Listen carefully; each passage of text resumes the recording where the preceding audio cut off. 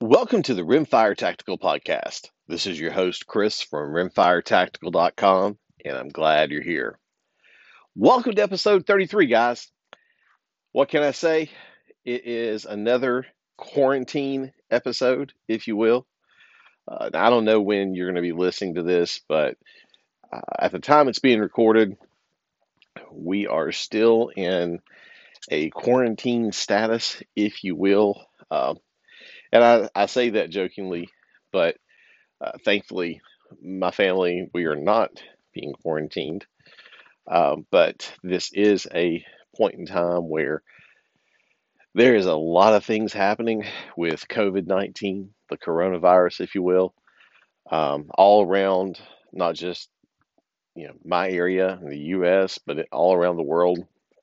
And man, I'm telling you, it's interesting how something that I've never even heard of, and most of the people that, from what I understand, it really wasn't even a thing that was being talked about until I guess maybe 6 weeks ago. And even when it first started being reported, at least the little bit that I'd heard about it, that was something that was happening, and it was overseas. And boy, it has certainly spread and spread quickly, it seems. So yeah, I tend to make light of things, but trust me, I do understand how impactful it has been on the world in general. And you know, my biggest thing, my biggest hope and prayer for all you guys that are listening is to please be safe, stay home if you can. If you're deemed an essential worker, as uh, they're using that term a lot right now, and you're going to be somebody that does, have to go to work, please be safe. You know, wash your hands, use hand sanitizer, practice the social distancing, and not the one that we would normally talk about on this podcast, where we're talking about shooting as far as we can with a rimfire. But wow, it's just such a uh, it's such a scary thing that something so um, minute, not insignificant, but minute, can wreak havoc like it has been. But today's episode, it's going to be a little different. It's going to be a little different because um, I'm going to cover a topic that one of the members of the Rimfire Tactical Facebook group asked if I would do a podcast about this, and um, it's not something that I have spent as much time on, but I'm going to share some anyway, just because. Hey, guy named Joe Putnam, he asked for it. Actually, I think I just messed up your name. I said Joe. It's actually Josh. That's what happens when I haven't drank enough coffee in the morning. It's Josh Putman, not Putnam. So sorry about that. Um, but Josh's post in the Rimfire Tactical Facebook group, which, by the way, if you haven't been over to the Rimfire Tactical Facebook group, I would highly encourage you to go. Head on over there. It's a great group, about 6,000 members or so, and lots of conversation about all different types of rimfires, not just those of the tactical nature or tactical look.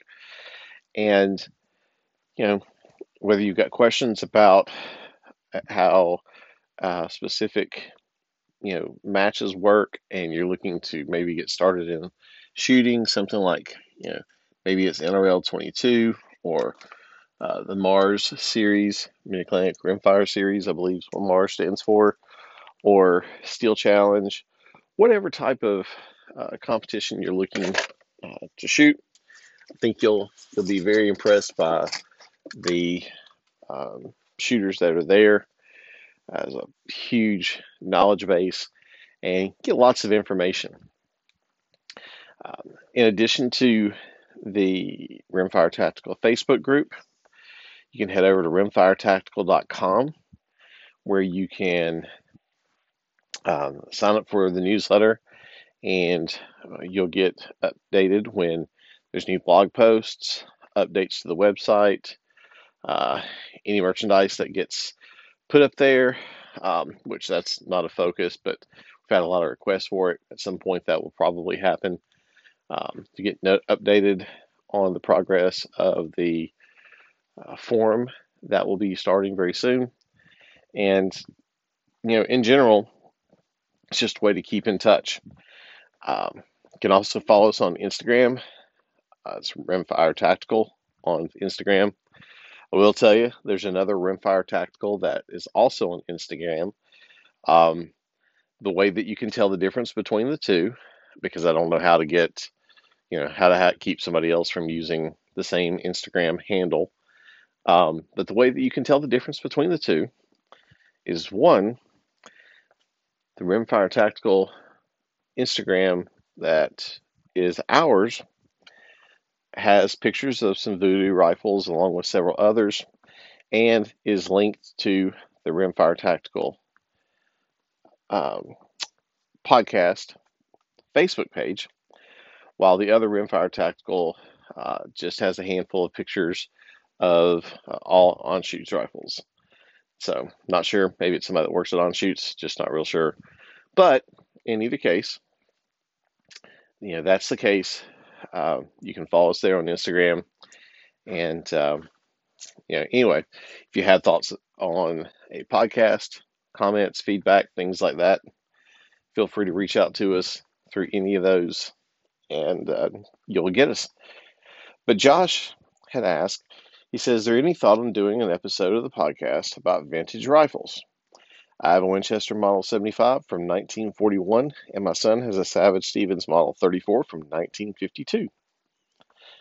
How often do you see these matches, or see these rifles at matches, if ever? And I thought about it when I saw that post, and Josh has a point.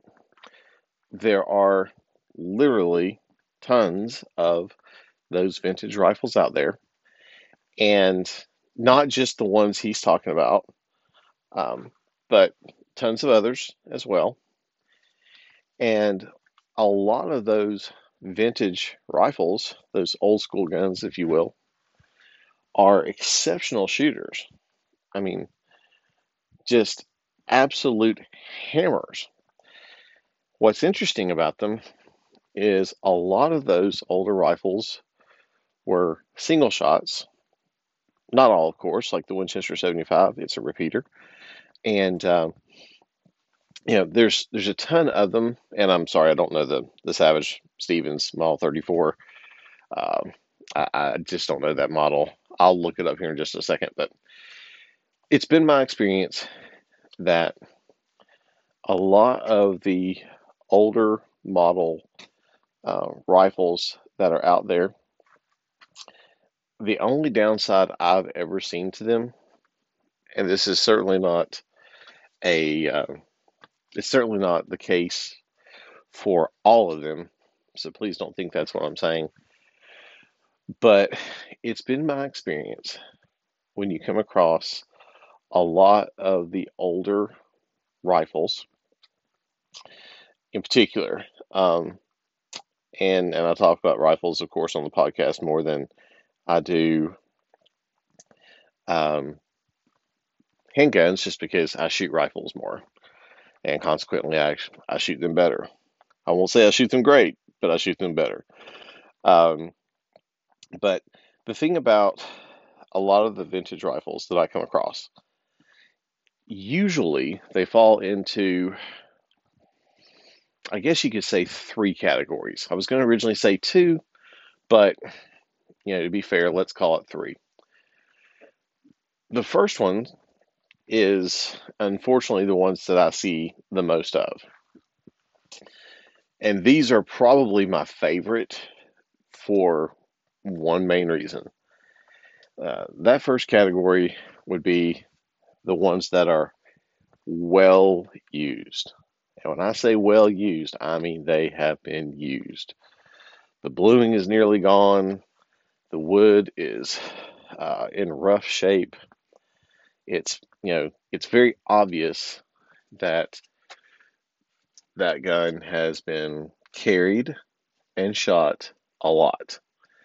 And the reason that I have such a soft spot for those is because what's interesting about modern rifles that you find is you don't find a lot of them that have been used and used and used.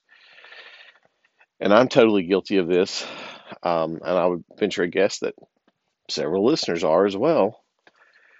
We tend to be more prone to owning lots and lots of different rifles and rotating them, if you will, or buying them and putting them in the safe instead of having one rifle and using it and being great with it.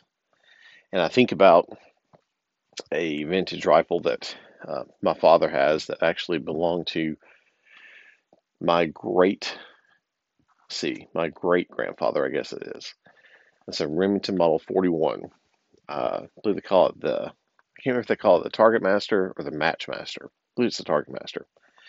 And I guess it's the precursor to the Remington 541. Uh, the 541, of course, certainly not what you'd call an antique rifle or a vintage rifle, but it's a great bolt action rifle that Remington made uh, really up until I think the late 90s or maybe early 2000s. And magazine fed 5 round plastic magazine, made it in um, both a sporter model as well as a heavy barrel model. And growing up, I thought those things were just amazing. Uh, couldn't believe when my father bought the sporter model because at the time I thought what he paid for that rimfire rifle was crazy. It was as much as a centerfire rifle, and it was also a lot different to me because it was a full size rifle. I mean, it weighed as much as the Remington Model 700 mountain rifle that I deer hunted with. And I just couldn't understand why you would do that with a 22 because let's face it, 22s when I was growing up, they were something fun to play with and squirrel hunt with, but that was about the extent of it. So they were always trim, lightweight little rifles. And then later, Dad bought a heavy barrel, and I thought that was even crazier. But the Model 41 that belonged to my great great grandfather, or great grandfather, I guess it is, it's a single shot, open sights, of course. And that rifle was one that he used for squirrel hunting, for rabbit hunting.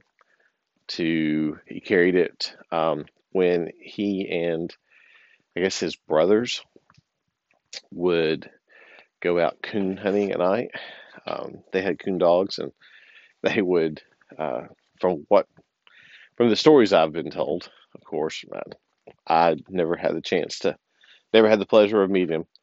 But from what I understand, he and his brothers and some of his other family members, they hunted, they coon hunted any chance and every chance they could. So they were out a lot, almost every night. Well, that rifle, it's still in great condition for its age. It really is. But like I said, the bluing's nearly gone.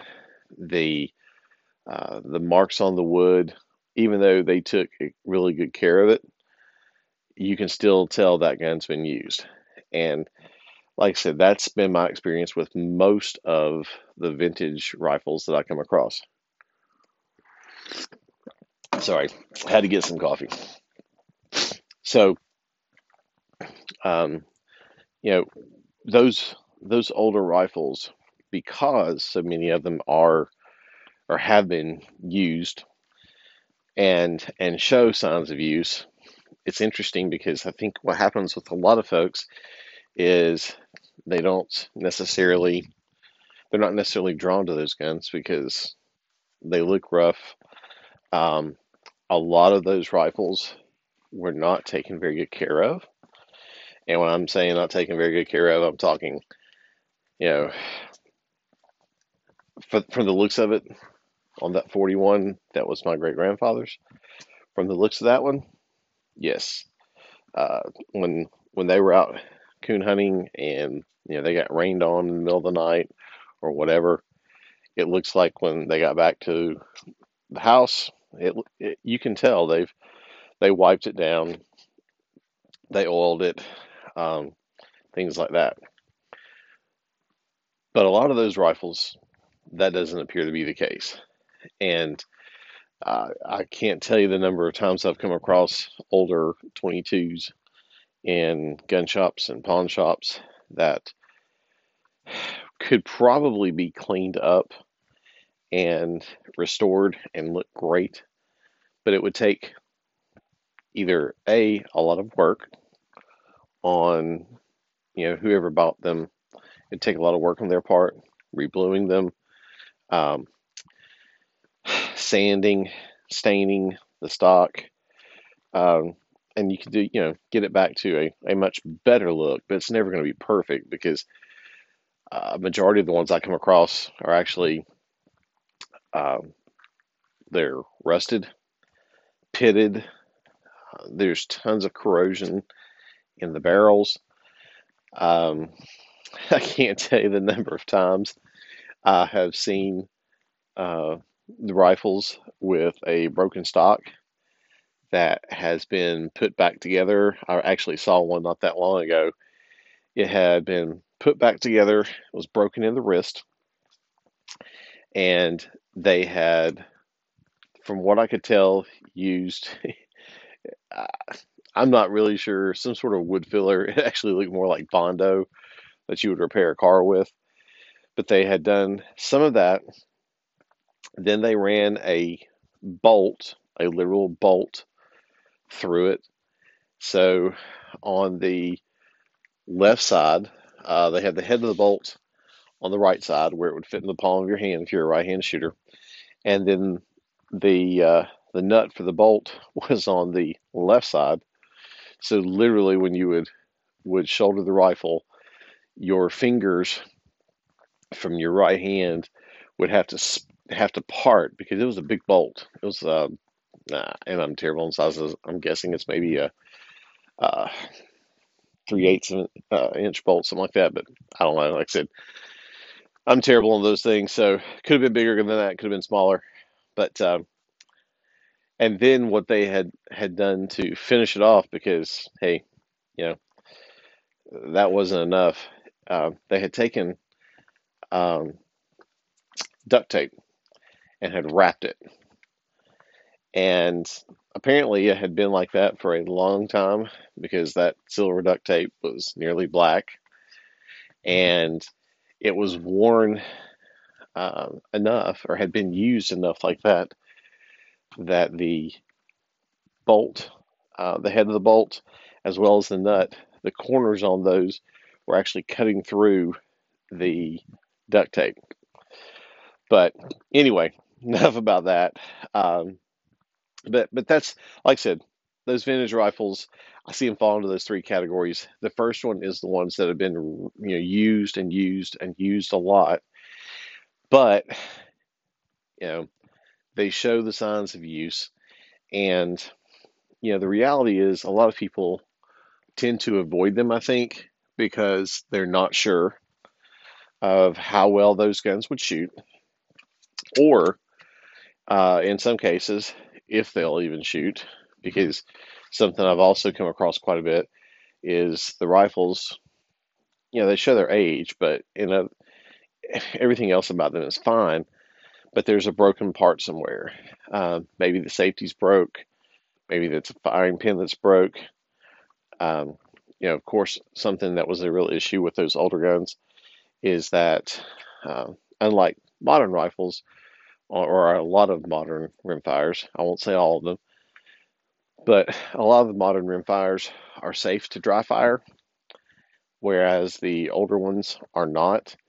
And so that firing pin, if you dry fire, the firing pin would drive forward enough to hit the mouth of the chamber and ping or dent the mouth of the chamber.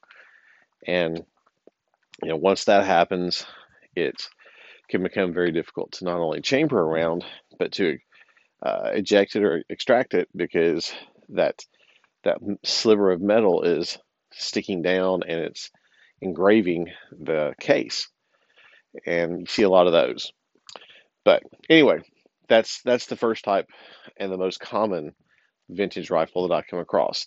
And like I said, there's so many models, and unfortunately, I just don't know them all. So, Josh, it's not that I'm not not trying to be as helpful as I can, or talk as much about it as I can. It's just something that I don't deal with very often. Now, the second type of rifle that I come across are the ones that um, I do see at some of the matches that I shoot in, and these are, in some cases, highly sought after. I do see these retain their value very well. As a matter of fact, when I say retain their value, these are rifles that, in some cases, cost less than or maybe $150 when they were new and originally being manufactured, and now a lot of them will sell for five, six, 800, or $1,000, or in some cases even more than that. But these are primarily your single shots that were target rifles of the day, and these run the gamut from just some of the ones that the ones I'm actually going to talk about the most are the ones that I see or have owned myself. But when I'm talking about seeing them, I see them at matches. I see them talked about a lot online, and they're the ones, like I said, seem to hold their value very well. Uh, they're the ones that a lot of people who are rimfire collectors tend to add to their collection at some point. These range from, on the lower cost side, I guess is the right way to say this. I see them, uh, the Kimber Model 82G, 82 Government is a 22 trainer that was used by the military at one point to train marksmen and shooters on shooting with irons, and those are really probably one of the more common ones that you'll come across, because the CMP, Civilian Marksmanship Program, they released thousands and thousands of those several years ago to the market. And what's interesting is a lot of those rifles, when they were released and sold by the CMP, a lot of them had actually never been used. But when they were being sold, and I'm sure there's more to the story, but when they were being sold and when they were being taken out of the crates, um, or the packaging, the boxes and things, I guess there was someone that made them sort of famous by cutting the boxes open with a razor blade or something, which left a cut in the left side of the stock up near the action. And you know, those rifles are very neat guns. I actually purchased one several years ago, thinking, hey, you know, I love accurate rifles. It just seems like this is something I should have. And partially, the fact that it was so much less than a lot of the other rifles I'm going to talk about made it very appealing to me. Um, as to how it actually shoots, I can't tell you. I had that rifle for several years and never shot the gun. And what what happened? I had the iron sights, because they shipped with iron sights. I had that. Um, those rifles came with an accessory rail in the stock, where you could put a hand stop and different things like that. And all in all, just neat rifles. Um, but I never did shoot mine, because shortly after I got it, or actually in the middle of when I got it, I had just started to shoot a lot of the different types of matches, and because back then NRL 22 wasn't a thing, but the silhouette matches and some of the others that I shoot were. And because they're timed events, um, something that was magazine fed seemed like a much better fit to me. It's definitely not the case because I do see a lot of people shoot these matches with single shots, but in my mind, that would have been a handicap, if you will. All right, a little more coffee there. And so anyway, the Kimber 82G is a very popular one. You see them a lot on online, lots of gun forums. Pretty much guaranteed. The last time I went to a gun show, which it's been several years, but every time I ever went to a gun show, it seemed like those rifles would be there. And depending on where you know, what condition you find them in and where you find them, I've seen those rifles sell for as little as $350 to $400 with a stock that's in really rough shape, all the way up to nearly $1,000 for some that are in exceptional shape, especially if they have a factory stock that did not get cut, so it doesn't have the razor cuts or anything like that in it. I was very fortunate with the one that I had found. It was in perfect condition, and like I said, I just never fired it. And really, the only reason I don't own the rifle today was I was ended up acquiring a couple of other Voodoos, and it just felt like I needed to let a few go to help pay for the purchase. Another common, actually, let me rephrase that. Not a common one, but a very, very popular single shot that is highly sought after is the Remington Model 40X.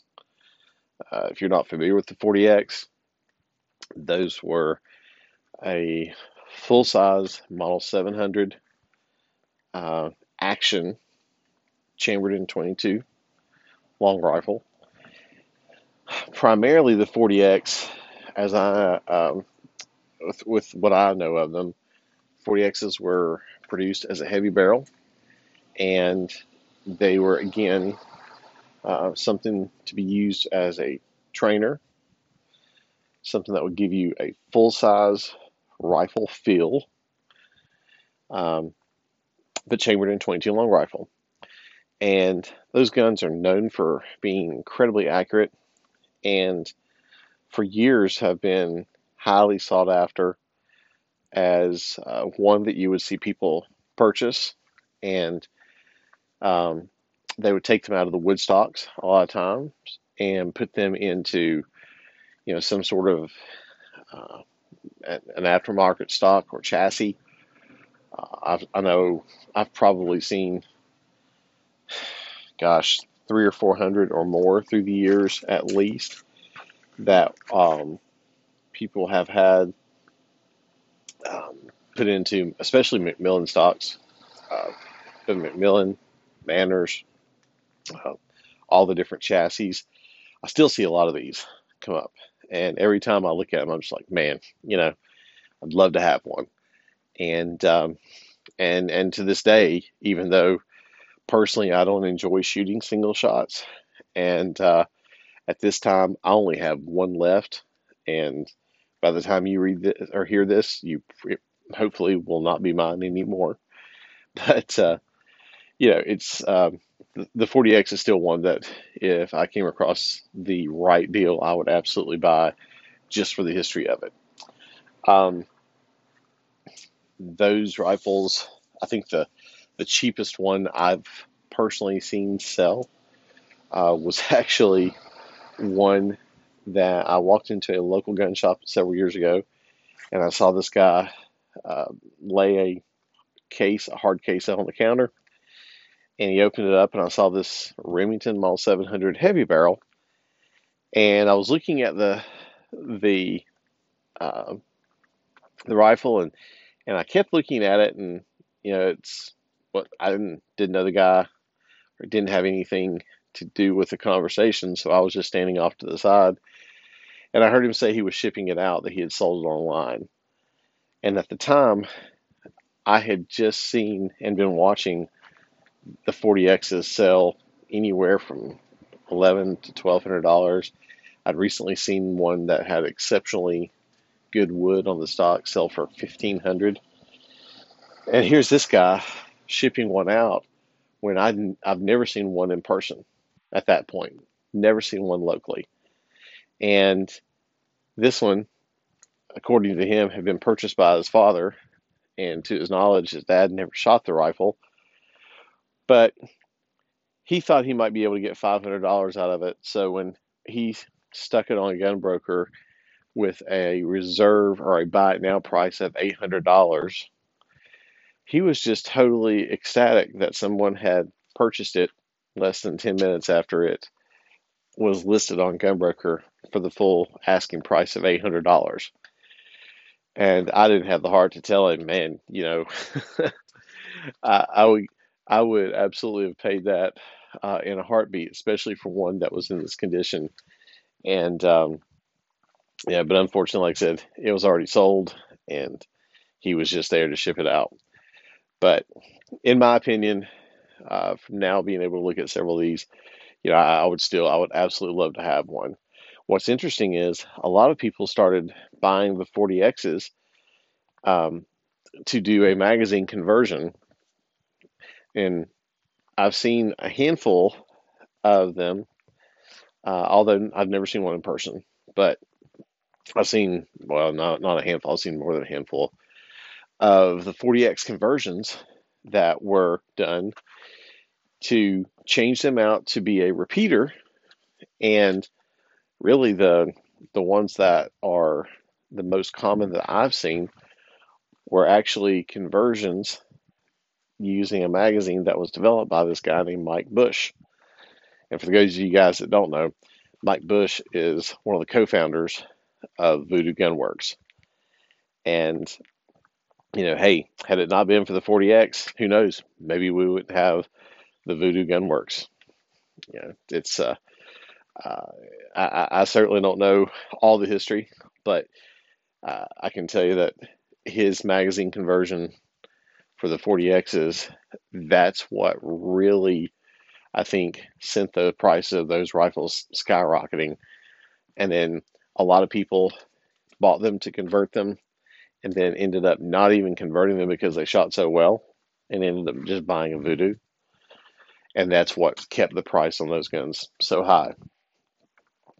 Um, Now, another single shot that is just a great rifle with a great reputation. It's another Remington. It's a model 540X. And the 540X is another trainer, another positional rifle.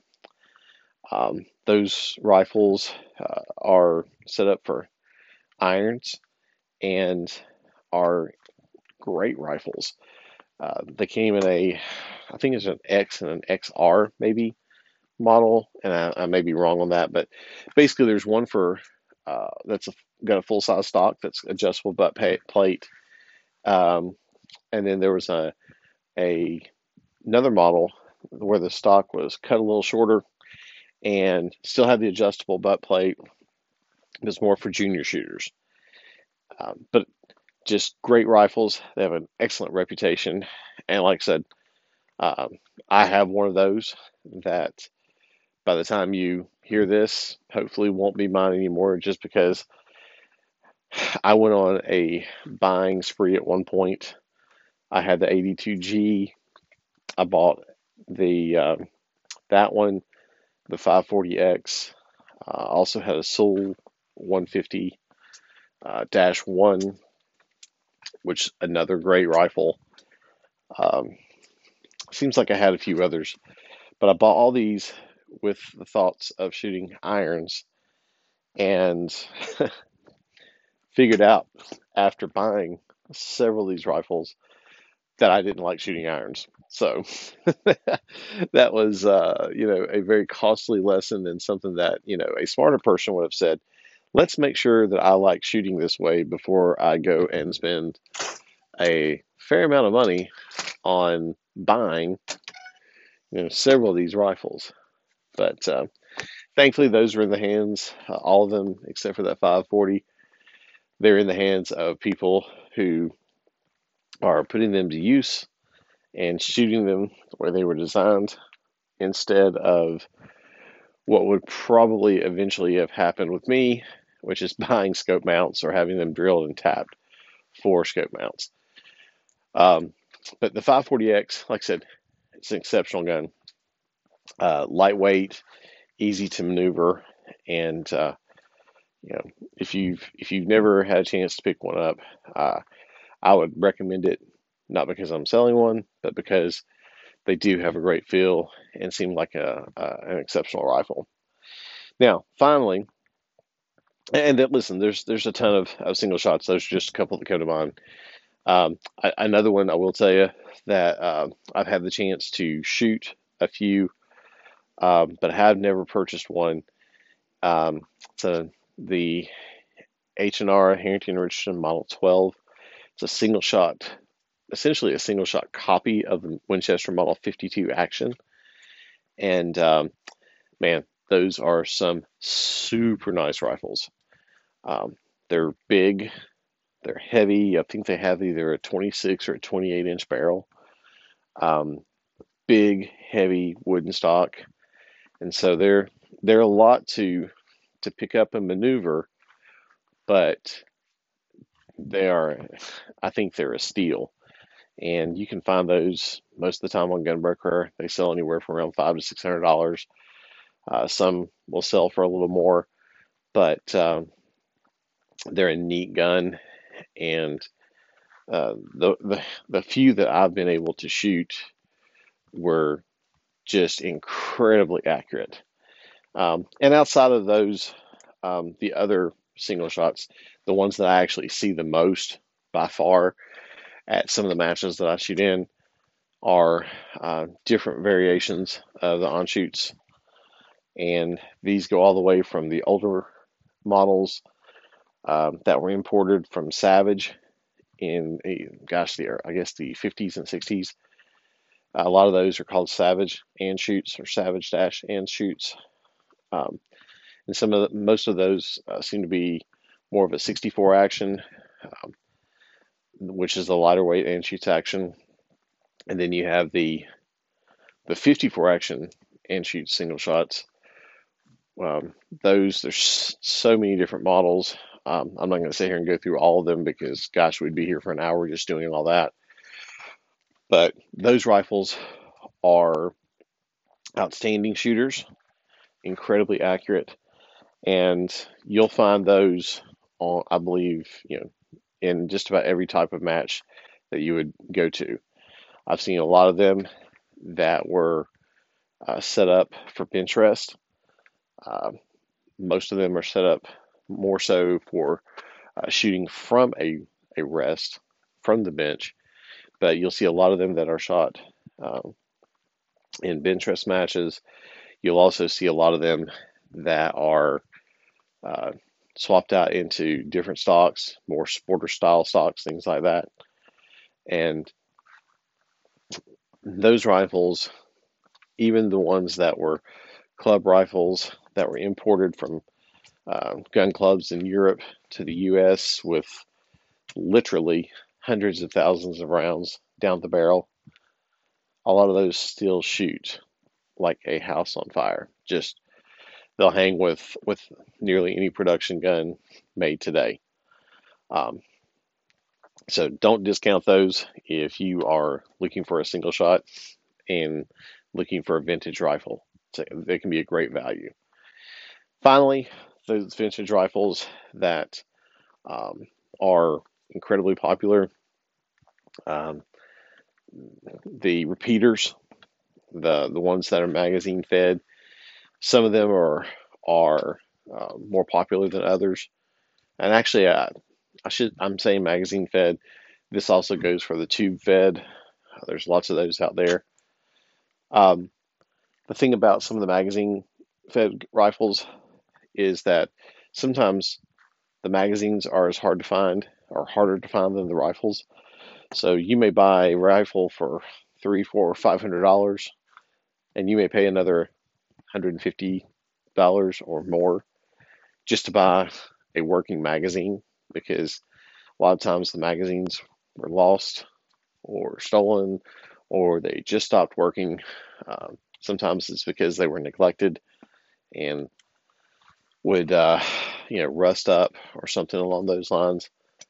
But these range anywhere from um, models made by Springfield to the Winchester Model 52s, and all the variations of the 52s, the pre, I think they call them the pre-A, 52, the A, the B, the C, the D, the E. Um, there's so many of them, and frankly, I can't tell you a lot about the differences. Um, I know I've got some friends, and one guy in particular that at some point, probably going to have him on the podcast.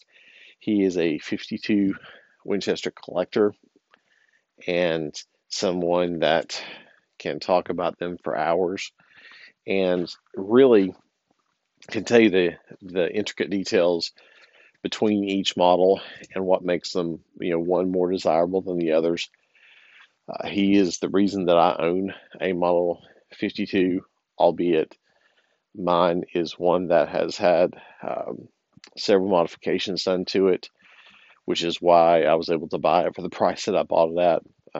I couldn't justify spending what most of them run, anywhere from, I guess, 800 up.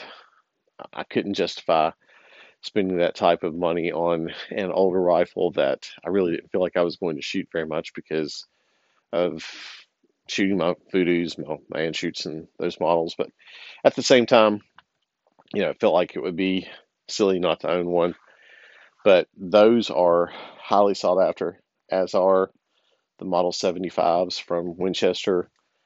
Um, you know, I mentioned before the Remington 40X. If I remember correctly, there was a very, very few of the Winchester, or I'm sorry, the Remington 40X models that were made as factory repeaters, magazine fed rifles. And if I remember correctly, I think they were sporter models, and those are supposed to be highly sought after and easily a $4,000 to $5,000 rifle.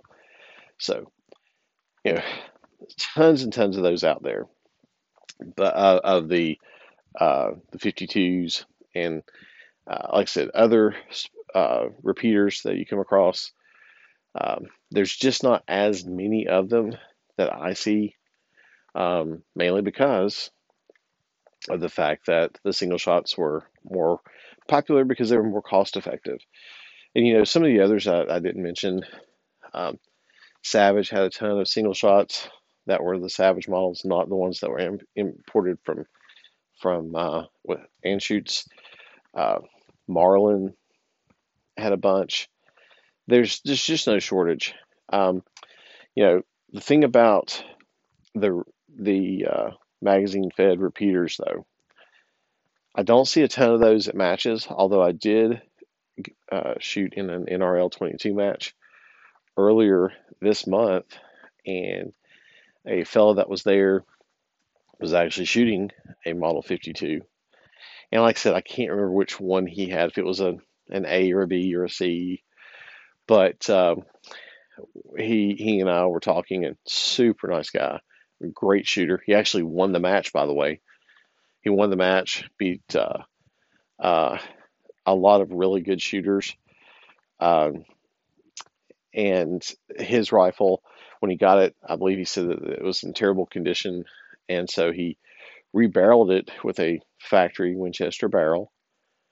Um, had to put it in a different stock that he found because the stock was in terrible condition. But the rifle shot exceptionally well, and more importantly, he shot it exceptionally well. He actually won the match. And the only handicap, if you could call it that, with most of these rifles, is most of them shipped with either a 4 or a 5 round magazine, and that can be difficult in a lot of matches when you have at least 10 rounds on the stage. But I watched him shoot, 5 rounds, change magazines, shoot 5 rounds, and like I said, it was no handicap at all to him. He won the match. So, there's definitely still room out there for them. Um, and, another magazine fed model uh, that has been offered in a lot of different variations through the years are the Kimber models, the 82s that were made by Kimber of Oregon and Kimber of America, and then the Kimber K22s, which is made by Kimber of New York. Those rifles are, in my opinion, some of the best out there. Uh, I'm fortunate to own a few of the Kimber 82s. I've also been fortunate enough to own a few of the Kimber New York guns, and they look great. They shoot great. As a matter of fact, I've won quite a few matches shooting a Kimber SVT, short varmint target. It's a heavy little rifle. Mine's the K22, so it's the magazine fed Kimber New York gun. They came with 5-round magazines set up to shoot optics. It's got a really high comb, great for shooting offhand. Silhouette still shoots because it's so heavy and compact. Shoots great from a bench. Just a fantastic rifle. Can't say enough good things about them. And like I said, been very fortunate to win several matches shooting that rifle. Um, but there you have it. I know there's a lot of others that are out there. I'm leaving several out, I'm sure. But Josh, I hope that kind of covers some of the vintage models that I'm aware of and know a little bit about. And, as always, if you have any questions, comments, feedback, visit us over at the Rimfire Tactical Facebook group. You can reach out to us at contact@rimfiretactical.com and let us know your thoughts. Give us some feedback.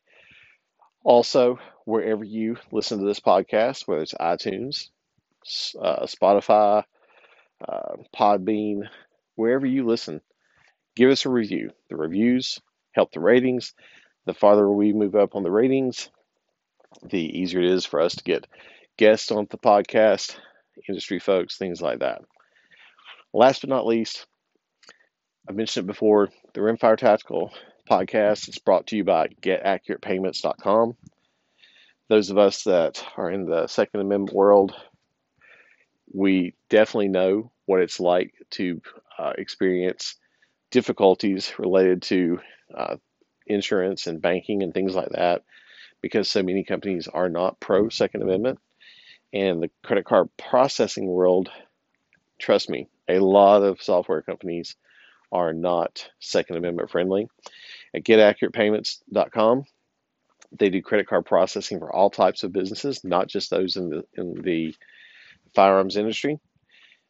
They're able to offer integration with a lot of different software, your shopping carts for e-commerce, point of sale systems, and really any type of mobile processing for gun shows or your service-based business. So if you're looking for some options on credit card processing, head on over. Let them know that you appreciate their support of the Rimfire Tactical podcast. You can find them at GetAccuratePayments.com. All right, guys, that's it. Thanks for listening. We'll talk to you soon. Stay safe, stay home, wash your hands, use hand sanitizer, and for heaven's sake, quit touching your face. Cheers.